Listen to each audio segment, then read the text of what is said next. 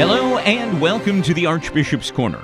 This is where we meet each week to talk with Hartford Archbishop Leonard Blair about faith, morals, the life of the church today, and how the gospel makes sense in an ever-changing world. This is where we go to find the answers to our lingering questions about the teachings of the church, living the faith life of a Catholic in contemporary society, and developing a stronger relationship with God. I'm Father John Gatzak, with many questions that you and I will ask Archbishop Blair as he responds to what matters to you in the Archbishop's Corner.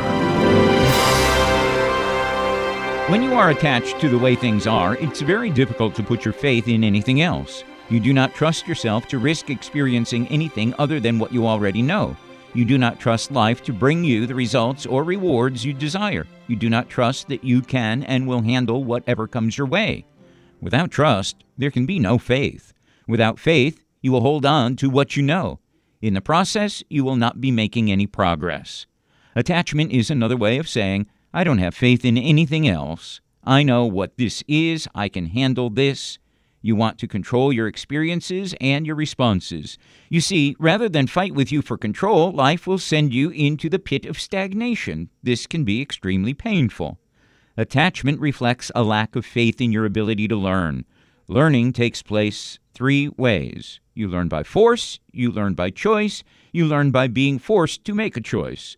When you are attached to what you know or what you can control, chances are you will be forced to make a choice. You can choose to stay attached and be stagnated in pain and confusion, or you can let go in faith that your next experience will be exactly what you need, but did not know you needed. Until today, you may have been holding on, attached to the way things are. In the Archbishop's Corner is where Archbishop Leonard Blair helps you to open your heart to the possibilities that there is something great waiting for you. Here is where you can be comfortable to let go of anything or anyone you are attached to, freeing you in faith so that you will be pleasantly surprised. So thank you, Archbishop Blair, for helping us stretch faith beyond what we know to a greater and grander experience of becoming faith-filled and fear-free. How are you? Well, with that introduction, I'm even better, thank you. Faith-filled and fear-free. I like that. That really is true. And truly, that's something that we need today during these days of pandemic and the tropical storm and people still without power. We need to place our faith in the Lord, and He's the one that can help us become fear-free, I guess. You know, life is filled with many challenges and crosses and even tragedies, so that we have to be firm in our faith and meet all the challenges of life with faith and a certain patience, and to also realize that whatever befalls us, inevitably, someone else has got it much worse, you know. So we should count our blessings and try to be patient and with one another and with the situation and hope for the best. But it's easy to say, it's not always so easy to do. But that's where we need the grace of God to do it.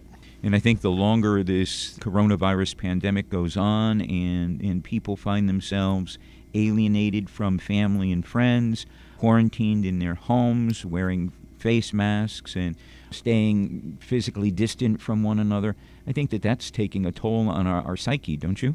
Oh, absolutely. And, you know, I mean, it's adversity that tests people individually and even as a community or as a nation.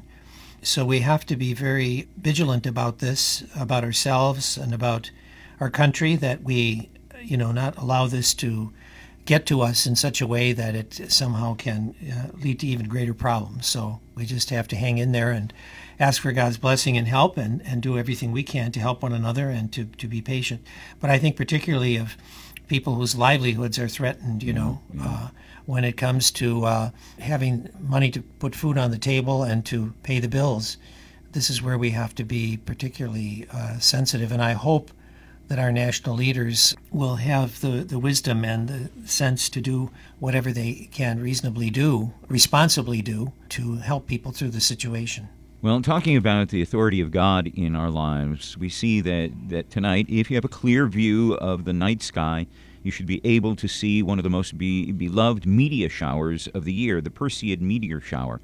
Although the greatest number of meteors will appear between the hours of midnight and dawn this Wednesday, Thursday, and Friday, whenever you take a look up at the sky these next few days, you're sure to see at least 40 or 50 meteors per hour. Archbishop, this is just another example of the vast universe reflecting the awesome power of God. Any thoughts about that, God's power in our lives? Well, certainly, the creator of all. I have to tell you, though, on a more mundane level, that I never wind up seeing anything. I sometimes look for these things that they talk about in the papers. Part of it, of course, is if you live, as we do, in a heavily populated area with a lot of lights, you can't see much. If you're in the forests of the northern, for example, where I come from in Michigan, then you can see these things. Not to mention the fact that sometimes you have to be up in the middle of the night to see them, and That's right. I'm not quite that motivated, so I don't. But to those who have eyes to see and who are in a position to see, yes, these are very interesting things. I remember once I was flying to Europe, to Rome, and I was on the side of the airplane that was facing the north. And, of course, you cross through the night, and the northern lights were flashing in the distance. So I was fascinated looking out that window to see all these things happening up there. And that's a beautiful thing. I like that kind of stuff. I think it's very moving and very fascinating. So I'll try to see if there's some way that I can benefit from what you've described. My problem is I don't have the patience to just stand there and look and watch and look. I want to look and immediately have the meteors appear in front of me. Like we sit in front of the television set, you turn it on, and the picture immediately appears there. That's the same kind of reaction that I'd like to see with a meteor shower. I guess you're hopelessly modern. In any case, let's move on, because Tuesday, August 11th, we're going to be celebrating the feast of St. Clare of Assisi, the patron saint of television. You want to say something about St. Clare? Well, only that the name has given, her name has been given to many things, and certainly it's good to have a patron saint for various things, that we can kind of look for a little heavenly inspiration and help in what we do, a model of heroic virtue, sanctity. Let me turn this around and ask you, what does St. Clare mean to you as somebody involved in television and radio? St. Clare is the patron saint of television. She's also the patron saint of the television Mass. And obviously we provide the television Mass every single day from the Archdiocesan Office of Radio and Television. And I pray to her every day, because working with technical equipment is so tenuous. You never know when something is going to happen. Murphy's Law seems always to be in effect. So if something can go wrong, it will go wrong. And we've experienced this past week a few things that did go wrong, especially since we had the power outage. And so I have particular devotion to St. Clare, asking her to give us the strength and the means to bring people the television Mass every single day, and to allow it to be an important part of their day, especially for those who are unable to get out to church. And so many are unable to go to church, even fearful of going to church because of the pandemic environment in which we currently live. So a lot of what we do here at the Office of Radio and Television is entrusted to the care of St. Clare of Assisi. Well, see, you've answered your question much better than I could answer it. I don't think much better, but it's part of your experience and your work. Talking about experience and work, something that I'd like to ask you about is the fact that Saturday of this coming week, the Church celebrates the Feast of the Assumption of the Virgin Mary. Can you tell us a little bit about this and how it came about to be declared that we know this about the Virgin Mary? Well, first of all, we know that with regard to the great mystery of salvation, that obviously we don't worship Mary. Mary is not God, but one like us in all things but sin. But Mary is pivotal and has especially chosen by God to be the necessary part of the incarnation of God in the person of Jesus Christ, and that she continues to play a particular role in interceding for us. She's the mother of the church, mother of believers, help of Christians. So it's very interesting. We say in the Creed we believe in the resurrection of the body and life everlasting. We're not talking about some phantom. We're talking about our actual body, just as Christ rose in the body and not just in some symbolic way or just a spiritual way. And the point being that just as Christ's body is risen as a man, also in heaven, Mary, through her assumption into heaven, has been bodily transfigured, transformed, risen in heaven. So in heaven, in eternity, both the male and female body exist as an anticipation of our own resurrection of both men and women in eternal life.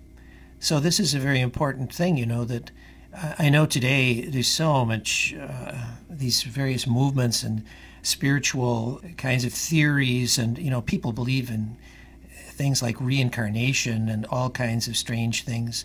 But it's very important, I think, for our listeners, for our Catholics, and I would encourage this for the Feast of the Assumption. Go online, or if you have a copy of the Catechism of the Catholic Church, and read those sections about the resurrection of the body and the Assumption of Mary, to get a real solid spiritual and sound perspective on the relationship of body and soul, and what we mean when we say that we believe in the resurrection of the body. Because there's so much misunderstanding about this, and so many strange theories that people have, or beliefs about this, that are really not our Catholic faith.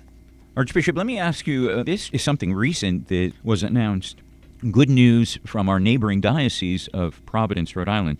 Bishop Thomas Tobin has announced that his diocese is welcoming 8 new seminarians this year, the highest incoming number in nearly 4 decades. Father Brian Morris, who is the vocations director for Our Lady of Providence Seminary in the diocese, attributed the increase to the community's dedicated efforts, saying the seminary has held adoration every Thursday for an increase in vocations, and parishes have hosted similar efforts. Wouldn't it be nice to have the same kind of results happen in the Archdiocese of Hartford? Well, absolutely, and I must say this is a constant prayer of mine and a constant thing that I ask people to do. I'm pleased to say that we've just welcomed 3 new seminarians. Of course, the path, depending where they start in college or in theology, they have a ways to go. And of course, we send our college seminarians to the Diocese of Providence, to the Our Lady of Providence Seminary that's on the campus of Providence College, run by the Dominican Order. And they take their college education there as part of that institution, but they have their own seminary community, seminary house, and they get the things that are particular to them as seminarians there. So I'm very pleased that with us having some of our college seminarians in Providence. And, we continue. Father Michael Casey is our vocations promoter for the Archdiocese. And I know it's a little harder now under the pandemic and parishes being so restricted in what they can do.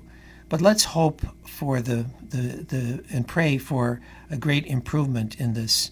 I have to tell you that when we had the ordination to the priesthood live streamed, Father Matt Gorick here in the office told me that over 11,000 views were made online of that.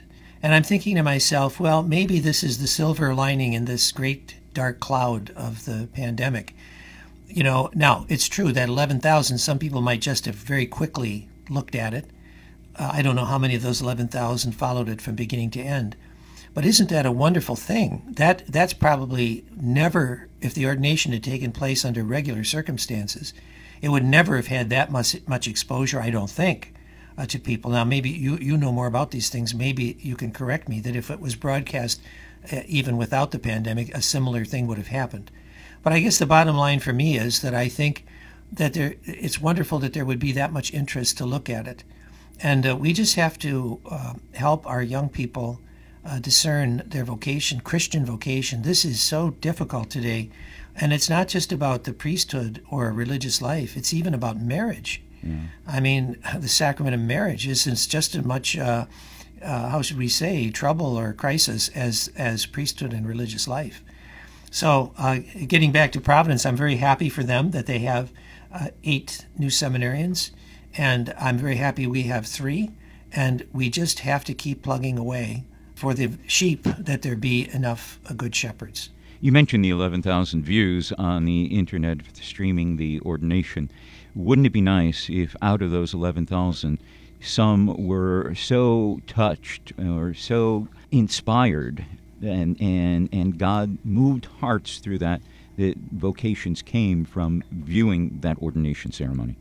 Well, that's much to be hoped, that's much to be hoped. And I will say, this year, I thank God for what we have, but I only ordained one priest, new priest this year for the Archdiocese of Hartford. And he's a fine young man and will be a very good priest. But I have to tell our listeners, people talk about pastoral planning and about their parishes and how many parishes we have, how many masses we have. You have to do the math.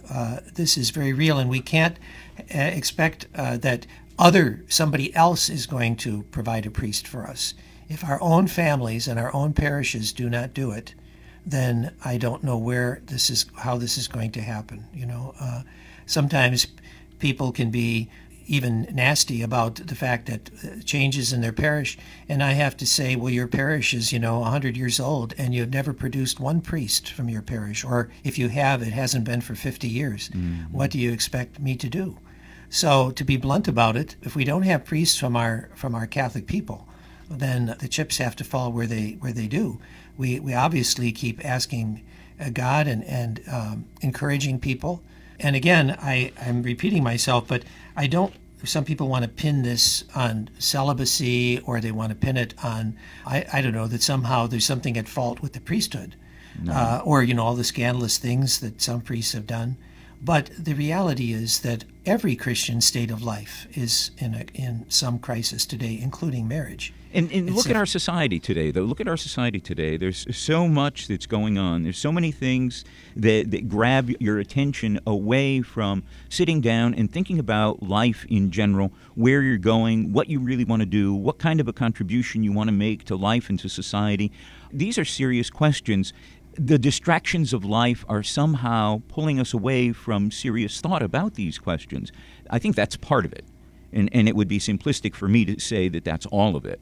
But I think that the technology, these modern conveniences, these various things that are in society, the noise that takes us away from serious thought about where we want to go with our lives, what we want to do, I think that has an effect.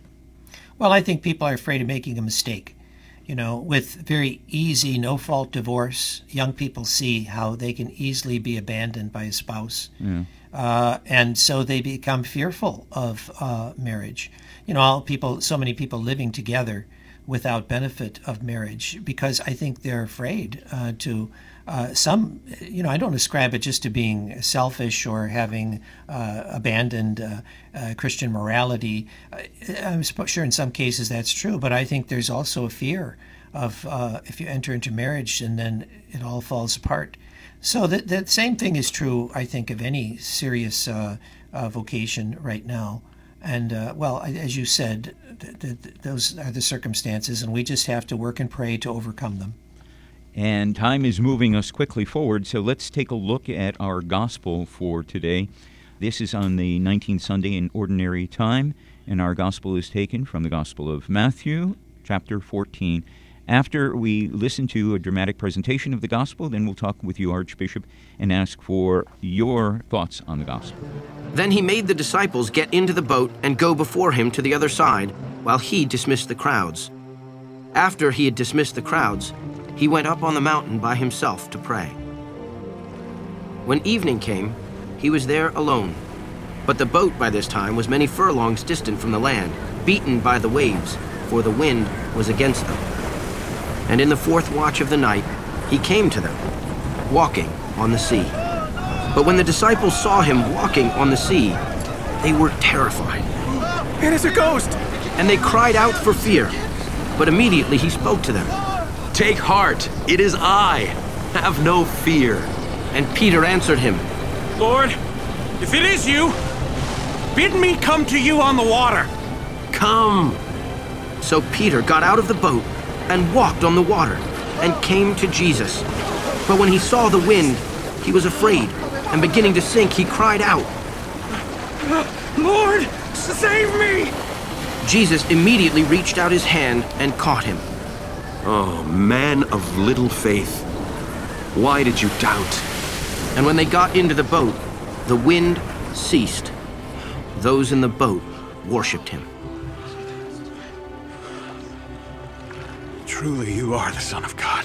Archbishop, this has got to be an all-time favorite gospel story, packed with so much. Unravel its meaning for us and apply it to life as we know it today. Wow, well, that's a tall order.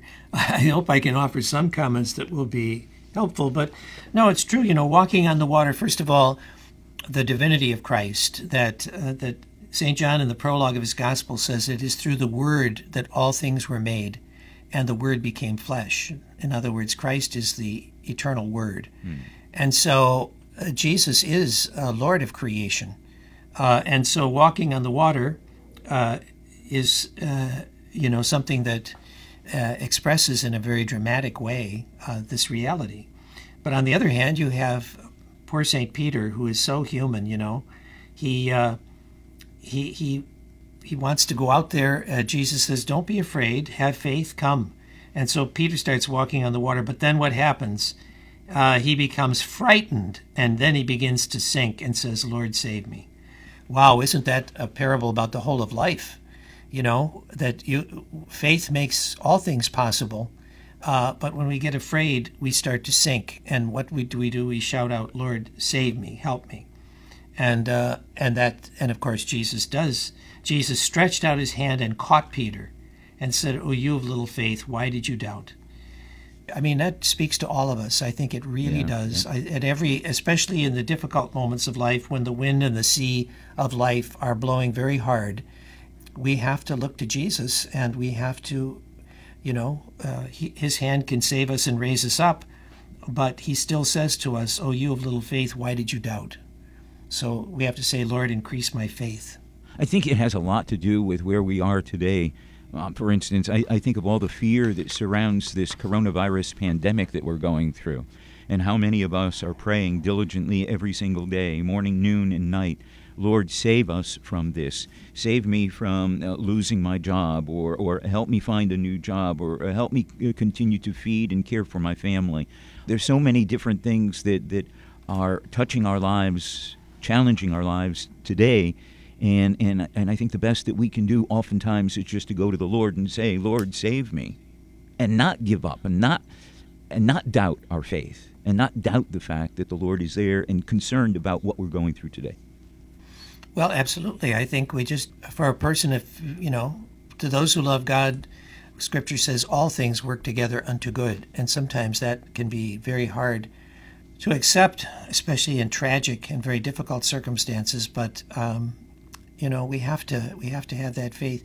This week the Supreme Convention of the Knights of Columbus online, and I celebrated the opening Mass for their convention that was broadcast from St. Mary's.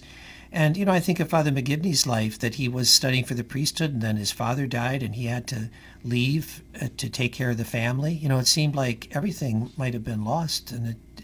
And yet, in his life, God was taking good care of him, even in the midst of all of these challenges and difficulties. That's true of all of us. Well, you bring up the Convention of the Knights of Columbus. Carl Anderson, who is the Supreme Knight of the Knights of Columbus, made an online presentation from New Haven last week for the group's virtual convention, as you mentioned.